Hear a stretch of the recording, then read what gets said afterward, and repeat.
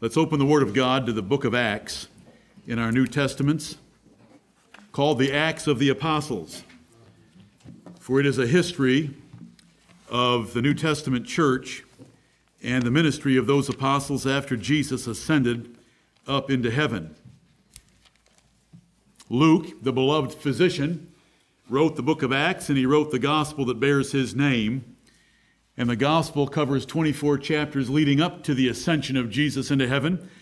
And the book of Acts' 28 chapters cover the work of those apostles after he went up into heaven. This is inspired church history. Amen. And we have to finish this second chapter today. And I somewhat regret having to finish this chapter. I have enjoyed it very much, and I hope that you have as well. This is church history we can trust. This particular day that Acts chapter 2 occurred on was approximately June 1st of the year 30 A.D. Jesus had died 50 days earlier. That's why it's called Pentecost, 50 days after Passover. And Jerusalem would be destroyed in 40 years after this day and time. The changes that occurred on this day with the immediate and later results are unprecedented. Amen. And they're transcendent. It changed the world. Right. 2.2 billion people call themselves Christians today out of 7.5 billion population on earth. And it started right here on this day of Pentecost with 120. And they look pretty pitiful. They were fearful. They were in an upper room hiding away from the Jews because of what had happened to the Lord Jesus Christ. But then God changed them and changed his church dramatically. Here is the formal birth of Christianity, in some respects, an appointment and empowerment for kingdom explosion, because the kingdom of God, the kingdom of Jesus Christ, swept the entire world. Amen. And we're thankful for that, and we rejoice in it. 120. By noon, it had 3,120 members, and by evening, it had 5,000 more men added to it that are recorded in Acts chapter 3, so that we had a church now of in excess of 10, 15,000 if women and children are added in to those numbers. The kingdom of God appeared very weak, confused, fragile, uncertain, and without much reason for any admiration on the morning of the day of Pentecost. But by 9 o'clock, things were changing drastically. Right. Peter said it was the third hour of the day, meaning 9 a.m. in the morning. They were not drunk, as they were accused, but they were speaking in foreign languages they had never learned. And so men born in those foreign languages were hearing the fluency of their Galilean fellow Jews preaching the wonderful works of God. Right. And those 15 language groups are mentioned here. Jesus Christ was on his throne in heaven. He was no longer on earth. He humbled himself for 33 and a half years, and he will never humble himself again. Amen. He is King of kings and Lord of lords. Amen. The next time we see him, he will not look like he did when he was on earth. He'll look like he did in Revelation chapter 1 and Revelation chapter 19 when John saw him glorified. Right. And he is a glorious king. And he was about to use his rule for the benefit of the church by pouring out the gift of the Holy Spirit on the church. And that church exploded into life. Now, very briefly, since this is my last time with you on this chapter, probably in my lifetime, so look at it. I know there are 47 verses, but I do not want it to overwhelm you at all. The first 21 verses, and I'm reviewing this with you, are the gift of the Holy Ghost that changed that church. Verses 1 through 4 tell us that the 120 were in a room. A sound of a rushing mighty wind filled that room. Little fires appeared on their heads, and they were full of the Holy Ghost in a way they'd never been filled with him before.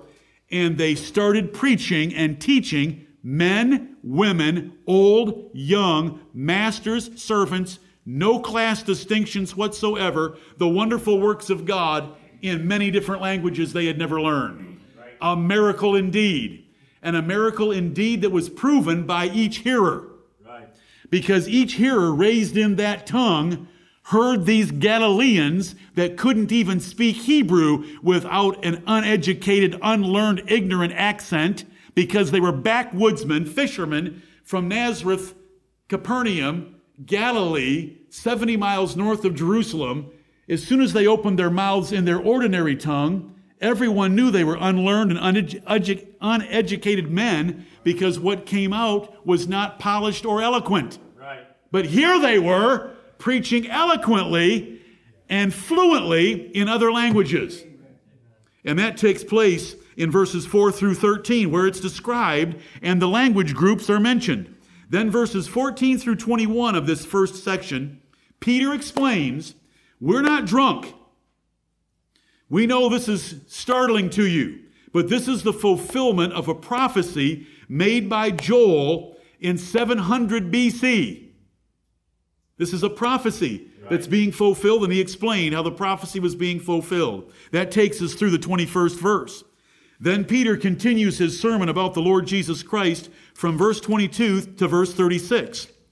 Verses 22 through 24 are a summary. Let me read it, because it's beautiful. This is the gospel. This is what we believe. This is a summary that Peter gave of the gospel of Jesus Christ. Then he would prove that Jesus was indeed risen from the dead.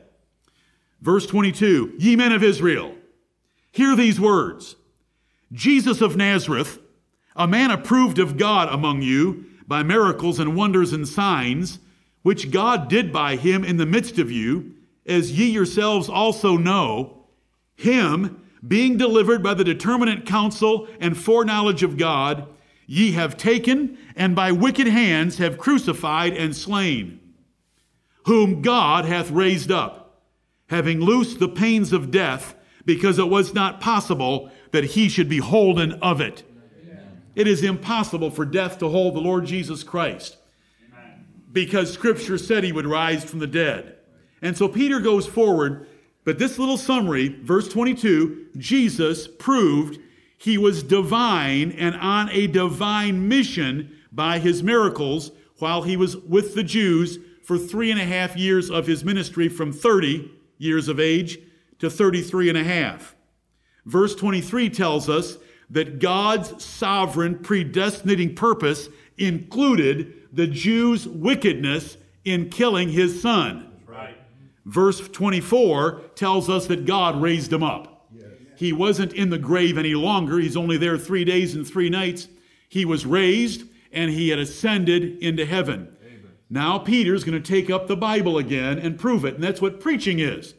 Preaching is reading distinctly in the Bible and causing people to, and giving the sense of the words and causing people to understand the reading. That's what preaching is. Amen. Nehemiah chapter 8 and verse 8 tells us, so they read in the book, in the law of God distinctly, and gave the sense and caused them to understand the reading. Amen. So here goes Peter. He has made a statement.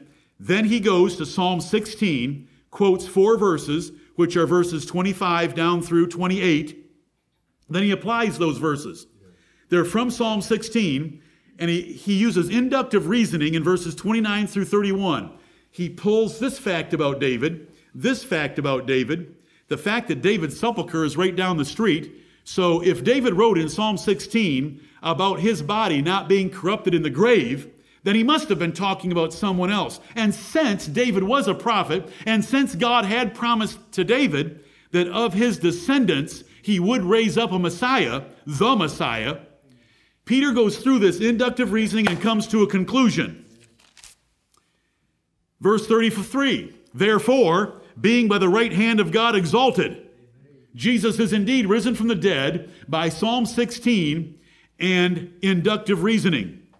Therefore, being by the right hand of God exalted, and having received of the Father the promise of the Holy Ghost, he hath shed forth this, which ye now see and hear. Amen. Our Lord Jesus Christ, when he ascended into heaven and sat down at God's right hand, was given the Holy Spirit as a gift and the spoils of victory for what he accomplished on the cross. He then, in turn, gave that to his church. We've been over all that before, because Psalm 68 says he received it. Ephesians chapter 4, quoting Psalm 68, says he gave it. Well, which is true? Yes, both are true. He received it from God and he gave it to the church. Notice in verse 32 that Peter stated, "This Jesus hath God raised up, whereof we all are witnesses." That's part of the inductive reasoning, or even in addition to it, we are eyewitnesses of the risen Lord Jesus Christ.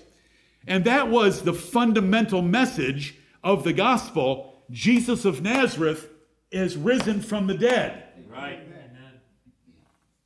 The founder of our religion rose from the dead.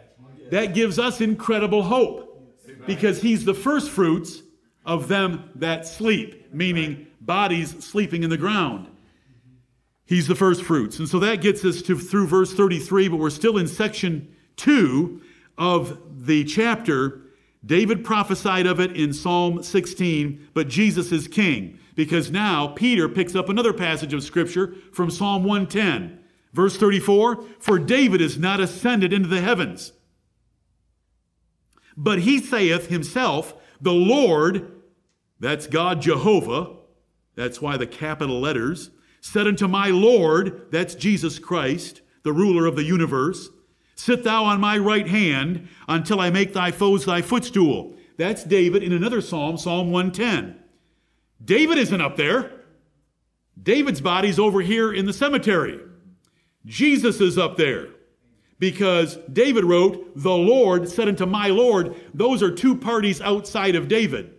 God Jehovah with his son Jesus Christ, who was also David's son by the flesh. Verse 36 is my favorite verse of the chapter. "Therefore," I love therefores in logical rhetoric, bringing a conclusion from some points that have been made. Right. "Therefore, let all the house of Israel know assuredly that God hath made that same Jesus whom ye have crucified, both Lord and Christ." Amen. David said, "The Lord said unto my Lord." That second Lord's the ruler of the universe. God has made Jesus, that you crucified, the Lord of the universe, and he is the Christ. He is the Messiah Israel has known about in its prophecies for 4,000 years. Right. "Therefore, let all the house of Israel know this assuredly." Now, this is a big difference for this fisherman. Peter, 50 days earlier, had denied Jesus because a little maid had confronted him at a fire outside the priest's judgment hall. Right. And we read about that in all four Gospels. But here, Peter is unafraid, and he preaches that gospel. Right. And then we have the glorious response, verses 37 to 40. "Now when they heard this, they were pricked in their heart." And that's how we want to receive the gospel. We want to be pricked. Lord, have mercy upon us. Because if you do not prepare our hearts and prick us and open our hearts, we will not be pricked. Right. We'll be cut, we'll be bored, we'll be angered, we'll be frustrated, we'll be empty, we'll just discard it as something foolish. They were pricked. These were people that earlier had directly or indirectly crucified the Lord Jesus Christ. Now they're responding very differently. And it's to a fisherman, an uneducated fisherman, a backwoods redneck fisherman. "Now when they heard this, they were pricked in their heart and said unto Peter and to the rest of the apostles, 'Men and brethren, what shall we do?'" What should we do now that we've crucified Jesus of Nazareth and he's at God's right hand and God has made him Lord? What do we do? He's going to come and destroy us. Because notice verse 35, Peter quoted from Psalm 110 that God was going to make Jesus Christ's enemies his footstool. Right. That means you put your feet on them and grind them to powder. Jesus had said that he would do that to his enemies in Matthew chapter 21. So they're afraid, and justly so. Right. What shall we do? Repent and be baptized. He didn't mention Moses. He didn't mention temple worship. He didn't mention the law of Moses. He said, repent from crucifying the Lord Jesus Christ and rejecting him, and be baptized in his name for the remission of sins. And ye shall receive the gift of the Holy Ghost. What you see happening to us can happen to you. You can get this same blessing from Christ by repenting and being baptized. Amen. For the promise in verse 39 is unto you and to your children That means it's a perpetual gift that now exists in the earth for the last 2,000 years since this day. And to all that are afar off, that's us Gentiles that have no claim to be part of the commonwealth of Israel or the Jews that God had dealt with exclusively for 1,500 years, from Moses to Christ. Even as many as the Lord our God shall call. God's called men out of this world to be his children. And with many other words did he testify and exhort, saying, save yourselves from this untoward generation. That generation of Jews that had killed the Lord Jesus Christ was soon to be destroyed with the worst tribulation the world has ever seen. And that was the destruction of Jerusalem in 70 A.D., 40 years after this. John the Baptist had foretold it. Jesus had foretold it. Paul wrote about it. Peter here is reminding them about it. And in fact, he took many words to remind them of this important event that was coming, that generation that crucified the Son of God, that cruelly accused him of crimes he was not guilty of, and forced the Roman governor, out of fear for his political position, to crucify Jesus Christ. That generation was going to be destroyed. Right. It was an untoward generation, a devil-possessed generation, a rebellious generation. Now listen, if you've read the Old Testament, you know that God had dealt with his people severely before. He had dealt with them severely in Egypt. He had dealt with the 10 tribes severely by the Assyrians. He had dealt with the 2 tribes severely by the Babylonians. But what had those generations done? Nothing in comparison to this generation that had crucified the Lord Jesus Christ. Right. And so they were going to be destroyed. And so Peter exhorted these men to repent, be baptized, receive the Holy Ghost, and save yourselves from this untoward generation. Jesus had taught in Matthew 24, Mark 13, Luke 17, Luke 21, that the Jews that heard him and would receive his teaching, when they saw the armies encompassing Jerusalem, they would get out, flee across the Jordan River to the mountains on the other side in Perea and Pella and Decapolis and be saved from the Roman armies. And they did. All that was foretold. Right. And so here was deliverance from a judgment that was coming on those that had crucified Jesus. And that brings us to verse 41. Amen. That's a long review, but I want you to love the chapter and see its parts coming together to get us to verse 41. They have asked, men and brethren, what shall we do? Peter has said, repent and be baptized and save yourselves from this wicked generation that's about to be destroyed. Well, what did they do? And so that brings us to the last 7 verses of this chapter, and it's the character of the Jerusalem church in these last 7 verses. This ought to be the mandate for New Testament churches. Right. When I go online and look at the different websites of churches and look for their church mission statement or their church mandate, this ought to be the mandate. Amen. Because this is what a church full of the Holy Ghost does. That's right. They have stolen something, in most cases, from the apostles and applied it to themselves, and they think that their mission statement is the Great Commission. But you can read all the epistles of the New Testament where the apostles wrote churches, and that is never mentioned, right, nor implied, nor referenced, nor even indirectly implicated, indicated in what they wrote. But this is what all the epistles tell church members to be doing with each other, right, and to be doing together toward the Lord. Right. Let me read it to you, these 7 verses. This is the character of a Spirit-filled church. It had 120 members at 6 a.m. that morning. By noon, it had 3,120 members. And here's how they behaved. Then they that gladly received his word were baptized. And the same day there were added unto them about 3,000 souls. And they continued steadfastly in the apostles' doctrine and fellowship, and in breaking of bread, and in prayers. And fear came upon every soul, and many wonders and signs were done by the apostles. And all that believed were together, and had all things common, and sold their possessions and goods, and parted them to all men, as every man had need. And they, continuing daily with one accord in the temple, and breaking bread from house to house, did eat their meat with gladness and singleness of heart, praising God and having favor with all the people. And the Lord added to the church daily such as should be saved. Amen. Amen and amen. Let's look at these verses and see if we can learn something. I'm going to have a few questions for you at the end, because when you hear these verses briefly explained, and it will be brief, you need to ask yourself, am I a church member like that? Right. If I am not, is it because I'm not really one of God's children, I'm not really saved, or I've just been lazy and selfish? Because there isn't a good answer. Right. If you say, no, I'm not really like that. We want to be like that. Right. You need to be like that. Yes. If you're not like this, who says that you're even a Christian? Who says you're even saved? This is what saved people do. Right. Then we've got to ask, is this what our church is like? Yeah. And if we have to say, no, our church isn't really like this, then what are you going to do to make it like this? Right. Is what we've got to come away from these verses with. What are we going to do together to make our church like this?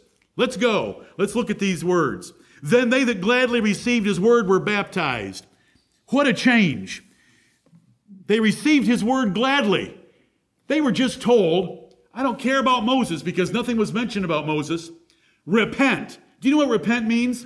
What you are doing is wrong. What you are doing is sinful. Repent, be baptized. I want you to be a fool for Jesus' sake.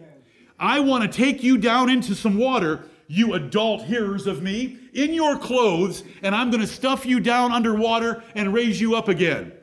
Repent, you're wrong, become a fool for Jesus' sake, and get the Holy Ghost, which your priests don't have, and join with us, backwoods redneck fishermen from Galilee. Now that's rough. But how did they receive that kind of a message? They gladly received it. Lord help us. What a change. These people, directly or indirectly, had hated Jesus and betrayed him to crucifixion. Peter had not preached a prosperity gospel for self-fulfillment like Joel Osteen is preaching today. That's all Joel Osteen knows how to preach. It's the same thing every single Sunday.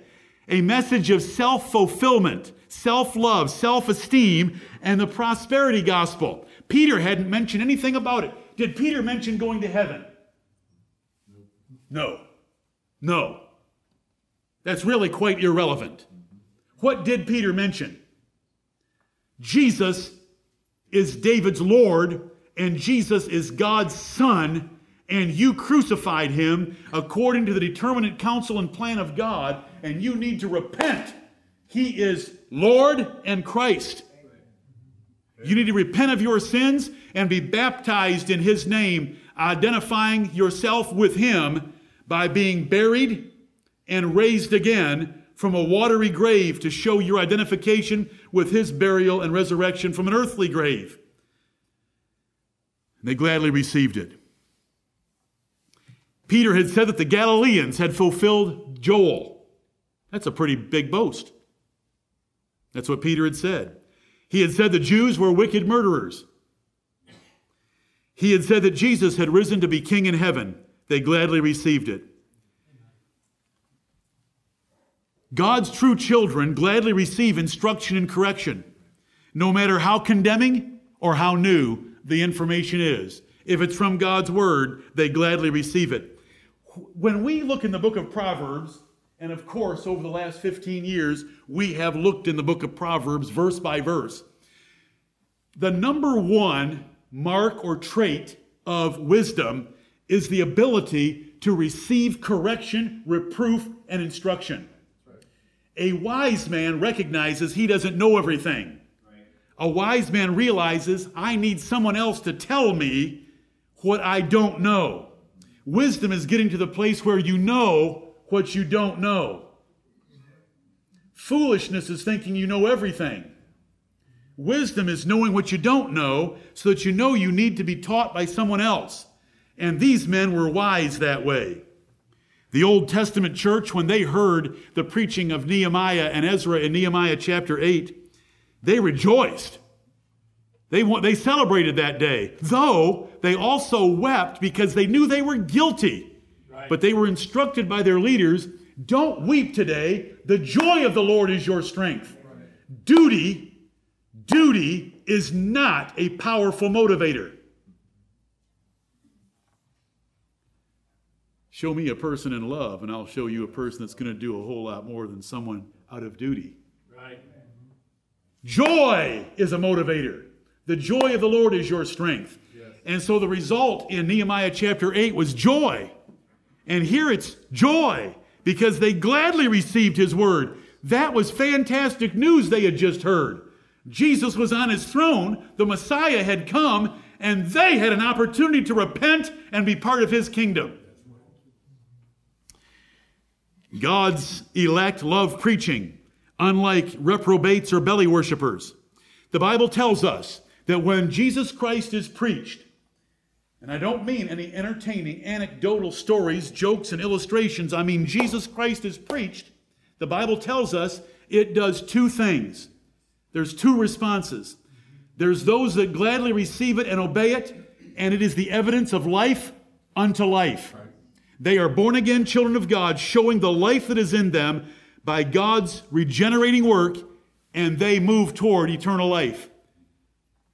Life unto life. Then there are those that just sleep, are bored, read a hymnal, read a Bible. They don't listen, they're bored, because it is an evidence of death unto death in them.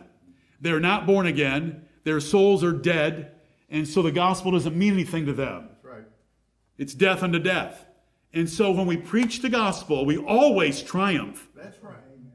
Because there are some that are born again and they respond because they have life. And there are those that aren't born again and they respond as well with boredom and foolishness and don't come back and don't change their lives. But those that change their lives are God's true children. God's elect, whether they're male or female, love hard preaching. They want it bold, dogmatic, plain, and specific. Just like John, Jesus, and the apostles preached it. How a person responds to preaching is a foolproof measure of their salvation or their carnality. Lord, help us. Some sleep, some daydream, some read the Bible during service, some read a hymnal. They talk of earthly things afterwards. They miss every service they can without being excluded. They never do anything to serve the church. They complain about this. They complain about that. Those people are not saved.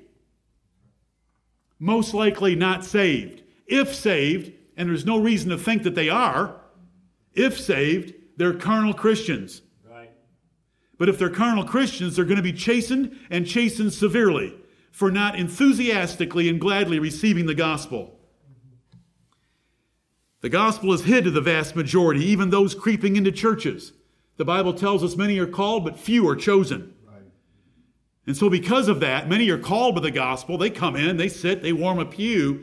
But because they're not chosen by God, they're not part of his elect family, the gospel doesn't mean anything to them. And that's Matthew 22. The first 14 verses describe that. When God comes in and measures a congregation, and he comes up to a man and he says, "Where is your wedding garment?" And the man is speechless.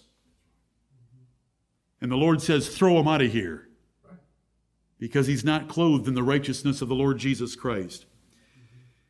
Now in Acts chapter 17 and verse 11, the Apostle Paul went and visited a place called Berea.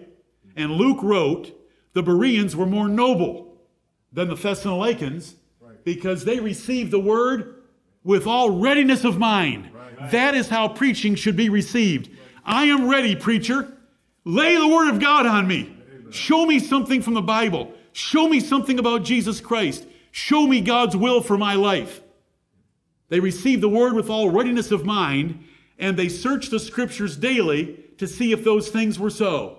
They did not search the scriptures daily to find fault with the pastor. They searched the scriptures daily to see that those things were so.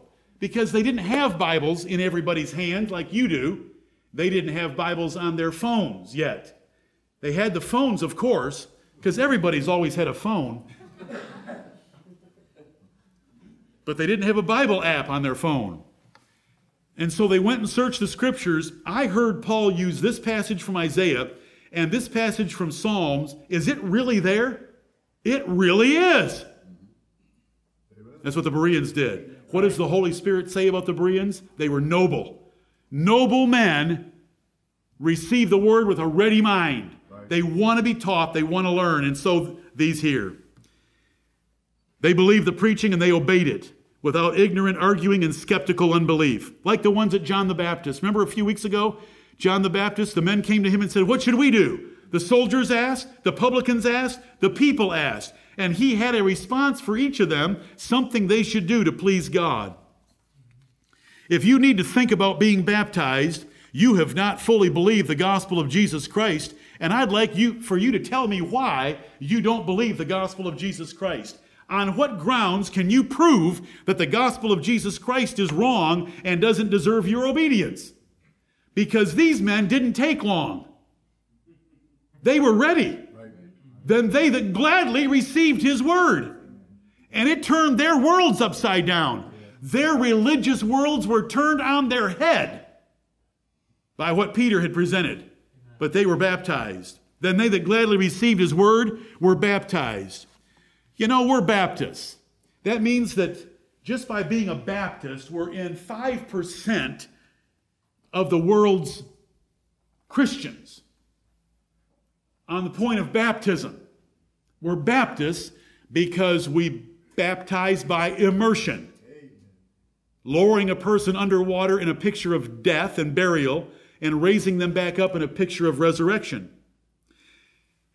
The other 95% of those that call themselves Christians can't even figure out baptism from the Bible, and so they sprinkle or rub with a thumb a little bit of holy chrism or special water of the Catholic Church in the form of a cross on their forehead, or Presbyterians. I mean, you could use a squirt gun, you could accomplish it in any kind of a way, because there's not a single verse in the Bible about it whatsoever.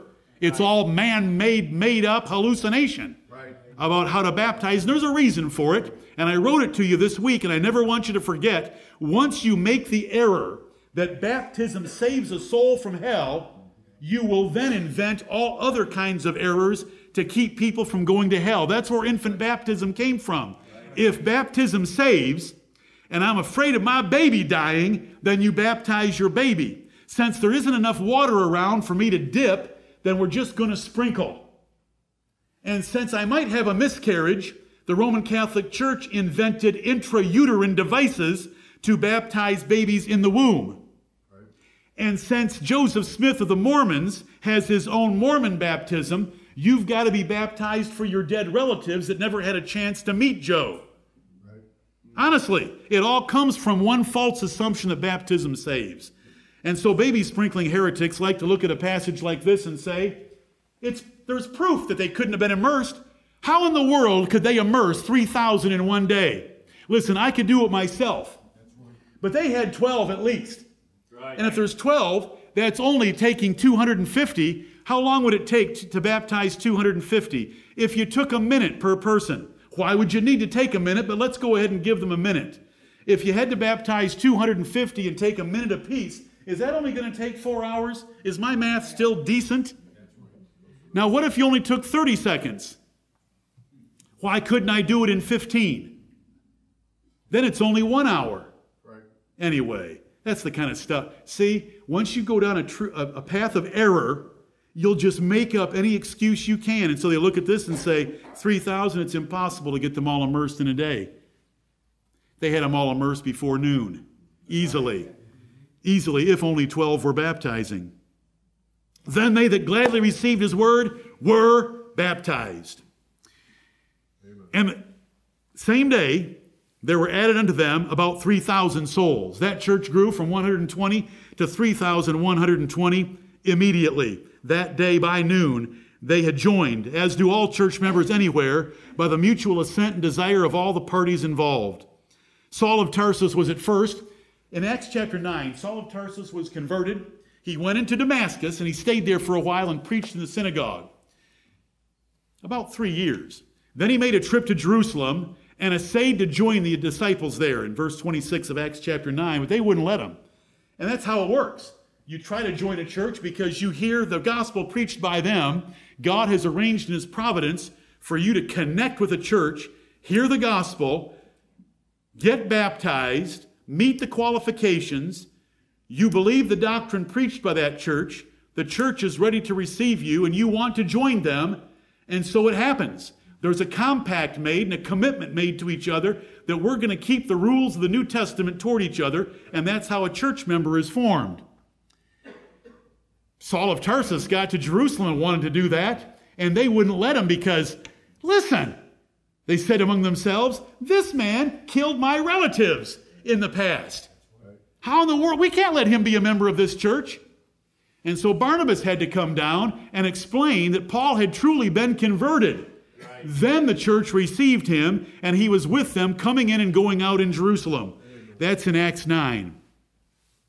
The Roman Catholic Church spawned the baptismal membership heresy, because when you baptize that little baby, and it's not a baptism, sprinkling and rubbing a little water on a forehead is not a burial. It's not a resurrection. It's nothing. You've never been to a cemetery or never been to a funeral and seen them just rub a little dirt on someone's forehead. It doesn't get the job done. But when they sprinkle that little baby becomes a member of the church. That's where it comes from. And there are some Baptists that have been in her brothel for that particular point and believe the same thing. That's right. That baptism is the door to the church. No, baptism isn't the door to a church. A church doesn't have anything to do with baptism except to require it as a condition for membership. Right. Baptism is an individual ordinance, and it is a ministerial ordinance. When Philip and the eunuch were out in the middle of the desert, they did not need a church for any purpose whatsoever. Right. They didn't need witnesses at all. They had an administrator that was qualified by God because he was an evangelist. His name was Philip. And they had a eunuch that believed with all his heart. And Philip baptized the eunuch, and that's all they needed. There was no church around. No church received the eunuch as a member. The eunuch went on his way rejoicing. It may have been 6 months. It may have been 6 years. It may have been 16 years when an apostle visited Ethiopia and formed a church there that he could be part of. He didn't become a part of our church. Any more than you being baptized, you become a part of the Jerusalem church. There is application made to a church, and that church receives, and that's what we're going to be doing today. Receiving or excluding members is by formal congregation action. What puts a person in a church and what puts a person outside of the church from the practical, and I do not like to use the next word I'm going to use, organizational standpoint. The church. How did the incestuous fornicator in 1 Corinthians 5 get outside the church where God could judge him? The church put him out. Right. Paul told the church, you put him out. You took him in, now put him out. Because once you put him out, then God can judge him. What do we have to do to judge them that are without? We judge those that are within, and God takes care of them when we put them out. And then you have verses like this that come into play. Whatsoever we bind on earth will be bound in heaven. What we loose on earth will be loosed in heaven. And that is in regard to a man that would not receive the judgment of the church regarding some small incidental event between him and other members in Matthew 18. In our church, you have always heard that being a destroyed jigsaw that was borrowed from a brother. If that brother will not hear the church tell him that he needs to replace that jigsaw, he is to be treated like a heathen man and a publican. Who makes that choice? The church does. What happens when the church does that? God responds in heaven by removing them from the spiritual unity and organism of the church. Right. Because whatsoever we bind on earth as a church is bound in heaven. God goes by the judgment of the church in these matters between two brothers. I am not talking about matters between a church member and God. That is entirely a different class of sins. Matthew 18:15 through 18 is dealing if thy brother trespass against thee, not trespass against heaven, but trespass against thee. And so, verse 41, without going further, and you know there are links that you can go to and read all you want about this particular point. How does the Lord add to his churches? It's so simple. He first providentially connects his people to a ministerial or church work. He has dots. We're going to hear about them in the second service today of how people became aware of and acquainted with and then were attending this church. He first providentially connects people. He then opens their hearts and grants them repentance to be converted to the truth. He then convinces the receiving church with sufficient evidence to receive them. He then, after they receive them as members and there's a mutual compact made together that we're going to follow the rules of the New Testament toward each other, he then adds them to the spiritual unity of that church by baptizing them himself, that doesn't involve any water, by his Spirit into the organism and grafting them in to the body of Jesus Christ.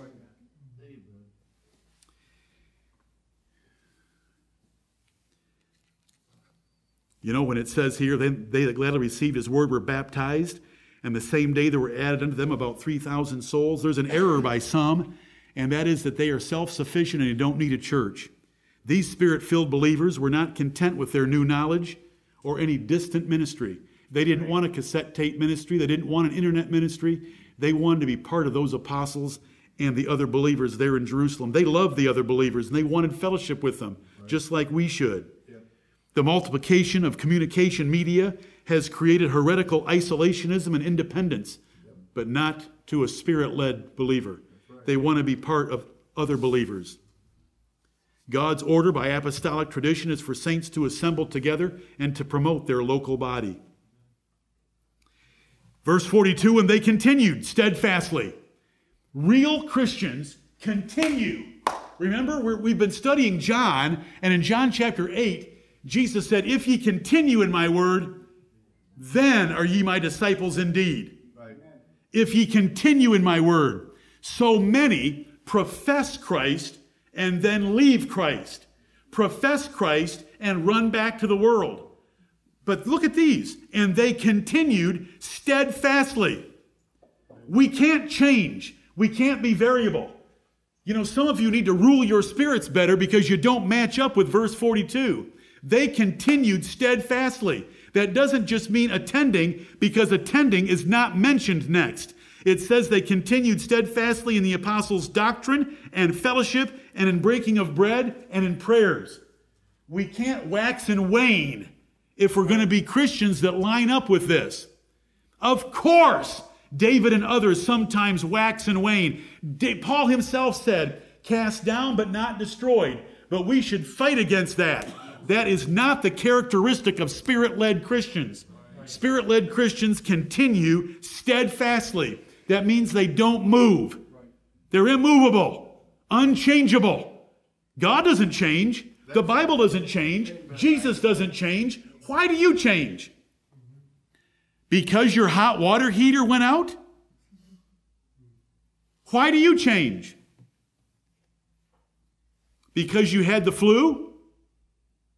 Little tiny, God doesn't change. Right. Jesus doesn't change. The Bible doesn't change. Truth doesn't change. They didn't change. They continued in the apostles' doctrine. True conversion lasts. Lord, help us to do that. It wasn't just weekly or mere attendance, but it was steadfastness in the apostolic faith. They continued in the doctrine. True churches of Jesus Christ are doctrinal churches. So we want to have a doctrinal church. Paul warned, and we're living in the fulfillment of this prophecy. The most important prophecy for our generation is 2 Timothy chapter 3, verse 1 through chapter 4, verse 4. It's 21 verses that warn about the perilous times of the last days. And it says of those days, the time will come when they will no longer endure sound doctrine. Amen. The word doctrine simply means teaching a body of truth. They will no longer endure sound doctrine. I know as well as you know that it takes endurance to listen to me. I am the definition, the other definition of the word drone. Okay?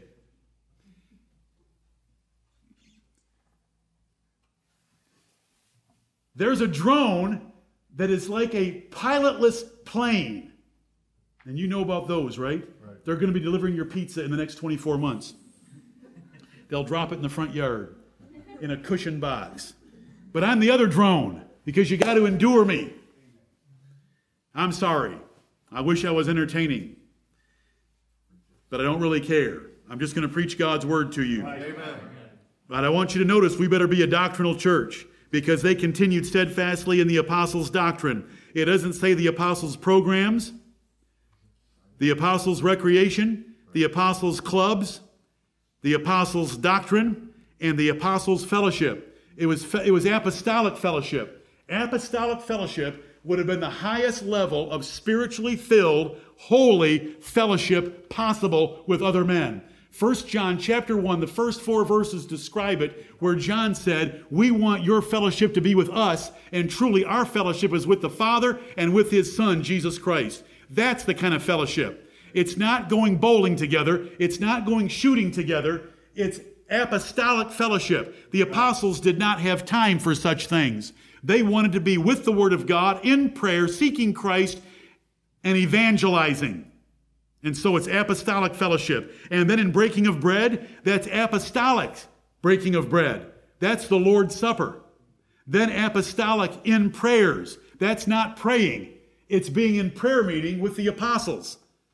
This is what these early church members did, and it's limited by the word apostles. They continued steadfastly in the apostles' doctrine and fellowship and in breaking of bread and in prayers. The church ordinances and the church practices led by the apostles, these people continued in them. And fear came upon every soul, and many wonders and signs were done by the apostles. Every single day led this church to fear God in a greater way. You had presented to you today Psalm 130 about the fear of God, and this church grew in the fear of God, partly by the miracles being done by the apostles and the Holy Spirit working among them for their fear. And fear in the Bible, when it's used relative to the fear of God, is not a slavish paranoia that God's going to crush you. Right. It's the desire of love and respect to him and reverence for him that you do not want to disappoint him. That's the fear of God. The fear of God in the Bible is the first step of wisdom. The fear of God in the Bible is doing what God wants you to do because you don't want to displease him. You want to honor and love him. Adam in the Garden of Eden feared God, but not in the way that I'm referring to. Adam feared God because he went and hid in the trees of the garden. He should have come out and repented. Right. Because you heard from Psalm 130, because there's forgiveness with God, therefore we fear him. Right. Adam should have run out and repented, but he didn't. And so that's a slavish, ridiculous fear of God that doesn't lead one to repentance. But fear came upon every soul, and many wonders and signs were done by the apostles. We want our church to grow in the fear of the Lord. Then it comes to the character of the people that make up the church. Verse 44, let me read the next 3.5 verses, because the first half of verse 47 goes with these 3. Verse 44, and all that believed were together, and had all things common, and sold their possessions and goods, and parted them to all men, as every man had need. And they, continuing daily with one accord in the temple, and breaking bread from house to house, did eat their meat with gladness and singleness of heart, praising God and having favor with all the people. They were together. They did not live their own little selfish lives, merely catching up on Sundays.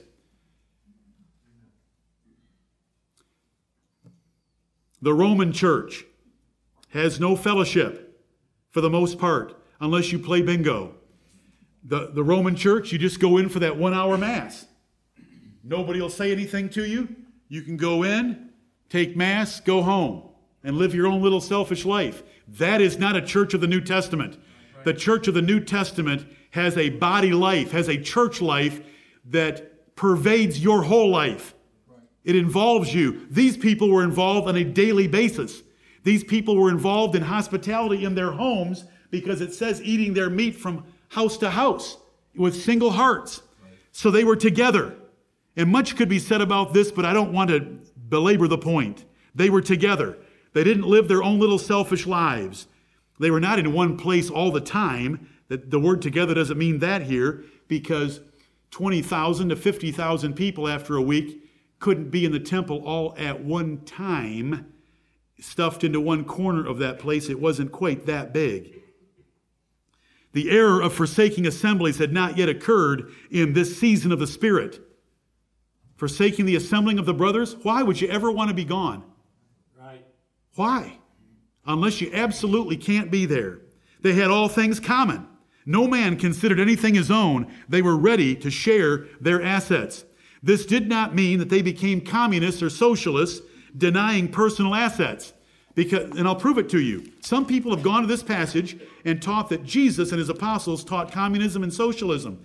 Look at Acts chapter 5 and verse 4, where we have Ananias and Sapphira had sold a piece of property and brought part of the proceeds to give to the apostles. Peter explains that they had the liberty to do whatever they wanted to with that asset. Whiles it remained, was it not thine own? Notice, they had all things common. No, I'm going to show you what that means. Whiles it remained, was it not thine own? And after it was sold, was it not in thine own power? Didn't you have the authority to do what you wanted to with the proceeds of that sale? Why hast thou conceived this thing in thine heart? Thou hast not lied unto men, but unto God. Okay, back to Acts chapter 2 and verse 45. These two verses together, they had all things common, and sold their possessions and goods, and parted them to all men. And here is the qualifying descriptor. As every man had need. Right. When there was a need, things were sold to take care of the need. When there was a need, money was given or things were given to take care of that need as there was a need. And the Bible is very careful and very specific about describing needs. It is food, clothing, shelter, and emergency medical treatment, and there isn't anything else. And we've taught that before, and it's throughout the pages of Scripture.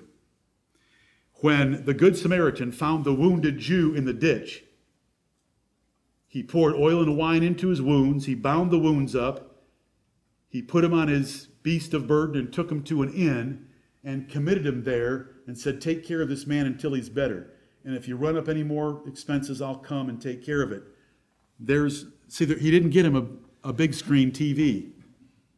He didn't give him toys for tots. Right. Food, clothing, shelter, emergency medical treatment as a man has need. As we progress through the New Testament, we find Paul in 1 Timothy 6 telling Timothy to preach to the rich.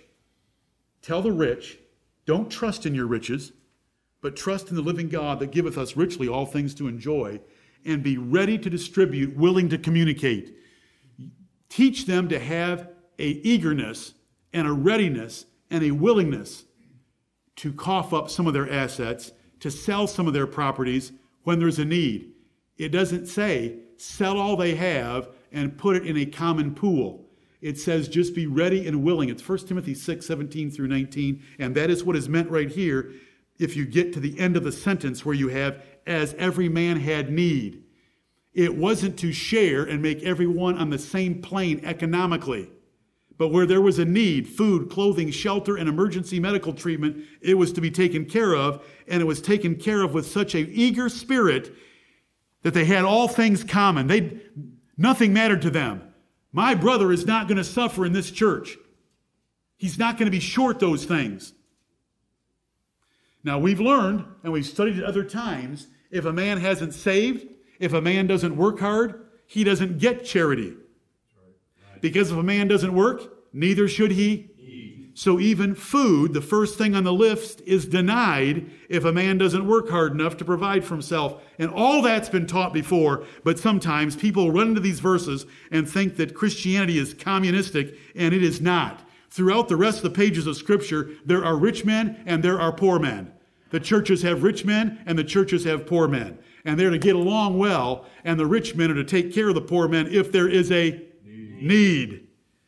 And they, verse 46, continuing daily with one accord. They were so excited about the religion of Jesus Christ that they participated in it with others daily. With one accord, they had one mind. There was no schism. There was no division. There was no strife. There weren't quarrels. They got along with each other because they were a Spirit-filled church of one accord, and that is what we want. They continuing daily with one accord in the temple and breaking bread from house to house, showing hospitality with each other in their houses, did eat their meat with gladness and singleness of heart. Notice the joy they had. They continued daily in this activity with one accord. They ate in Christian fellowship one with another. Who do you want to eat with? Your unbelieving family? Or the people of God? Right. Who is it exciting and comforting to eat with? The context of these verses is unity and love and fellowship of these saints. Bread was a basic food staple of the times. Breaking of bread can be common eating and not the communion. We see the communion over there in verse 42. And here we see from house to house, breaking bread and eating their meat with singleness of heart. Amen. Notice it says singleness of heart in the last part of the verse. In the first part of the verse, it says one accord. A church of all things has to be at peace with each other. There can't be divisions among us. We need to love each other. How can you get along with another sinner? Other sinners in the church are going to offend you. The pastor is going to offend you. Forgive me, and I'll forgive you. Right. Forgive me again, and I'll forgive you again. Forgive me a third time, and I'll forgive you a third time. How far should we go with that forgiveness? 70 times 7 is what Jesus told Peter. When Peter wanted a limit of 7, Jesus said 70 times 7 is closer to the real number. Because look at this. A Spirit-filled church is unified. Are there any parts of my body in disunity right now? They all work together.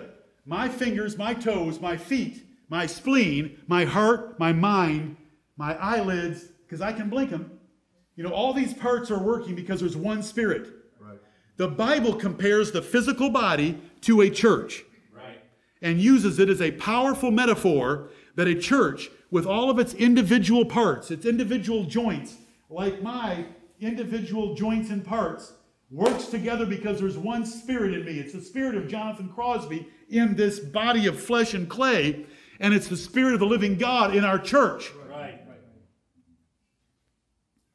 And it's our job to use that Spirit because we can quench that Spirit as well. That's why we are to endeavor to maintain the unity of the Spirit in the bond of peace. Right. It's an endeavor for us to maintain it. Yes. It's work to maintain it. But there's one Spirit inside us that helps us because the fruit of the Spirit is love. So do you love me? Amen. I love you. Joy. Are you happy? Amen. The fruit of the Spirit is joy. I'm happy. I couldn't wait to get here today. Peace, love, joy, peace, gentleness, goodness, faith, long-suffering, mercy, and all the other ones that we find in other places. That's what a church ought to have. Look at this description of them. They, continuing daily with one accord in the temple and breaking bread from house to house, did eat their meat with gladness and singleness of heart. Wow! They had one heart. Love of the Lord Jesus Christ and love of each other. Single hearts. Praising God. We want a church that praises God. That's why this pulpit is always open. For you to get up in our second service and praise God. For any goodness in your life, for anything you found in the Word of God, praising God and having favor with all the people. When our ways please the Lord, He makes even our enemies to be at peace with us. And the general population of Jerusalem liked the Jerusalem church. Now the religious leaders are going to stir them up against these people, but they like them. Because if you are walking in the Spirit, you grow in favor with God and men. Praising God and having favor with all the people. This is a church mission statement. This is a church mandate. This is what we want. We want to gladly receive preaching. We want to gladly be baptized. We want to join together. We want to continue steadfastly. I'm in verse 42. In doctrine, in fellowship, in the Lord's Supper, in prayers, prayer meetings, and fear. We want to grow in the fear of God. We want to consider our things to be communal in the sense that we will share our assets to help any brother in a time of need, as verse 45 ends. And we want to continue daily thinking, praying, fellowshipping when we can with our brethren.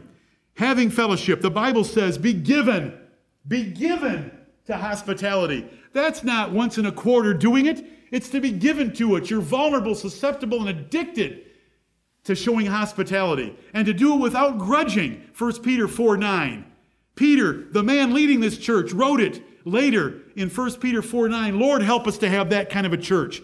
That's the church life that takes place outside of these walls.